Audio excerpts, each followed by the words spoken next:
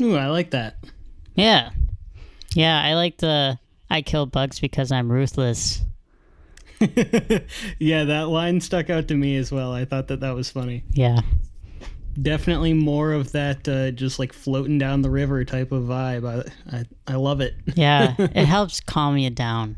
I don't Yeah. know. Yeah. That song came out as a single earlier in March or February or something, but I was like, holy crap, because this person's previous album was really good. And Hmm. I was like, whoa, that's exciting, another album. And this whole album I think is really good. I was just re-listening to some songs, and I was like, whoa, yeah. Well, and Wyatt Smith is a busy boy. Yeah. He released another album this year called Full Circle, Yeah. Yeah. Forgot about that one. and I'm on his Bandcamp too, and it looks like there's another album that was released in May that's not on Spotify. Oh, yeah. Bandcamp people are busy. Yeah.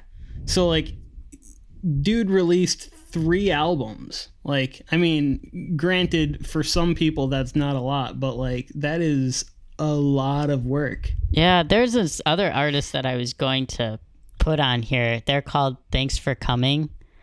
And Mhm. if you look them up on Bandcamp, they've released probably like 3 or at least 3 like full length, at least 10 songs on each album.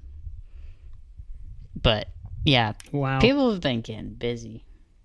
Yeah, that's like close to the productivity of like King Gizzard or something like that, where they release like 5 albums a year or some shit. Right. So, yeah. My next song is one that I found a few months ago, and I featured on a test episode of the podcast that never ended up coming out just because I didn't think it was very good. And it's by a group called Stoplight Observations, and the song is called Too Young.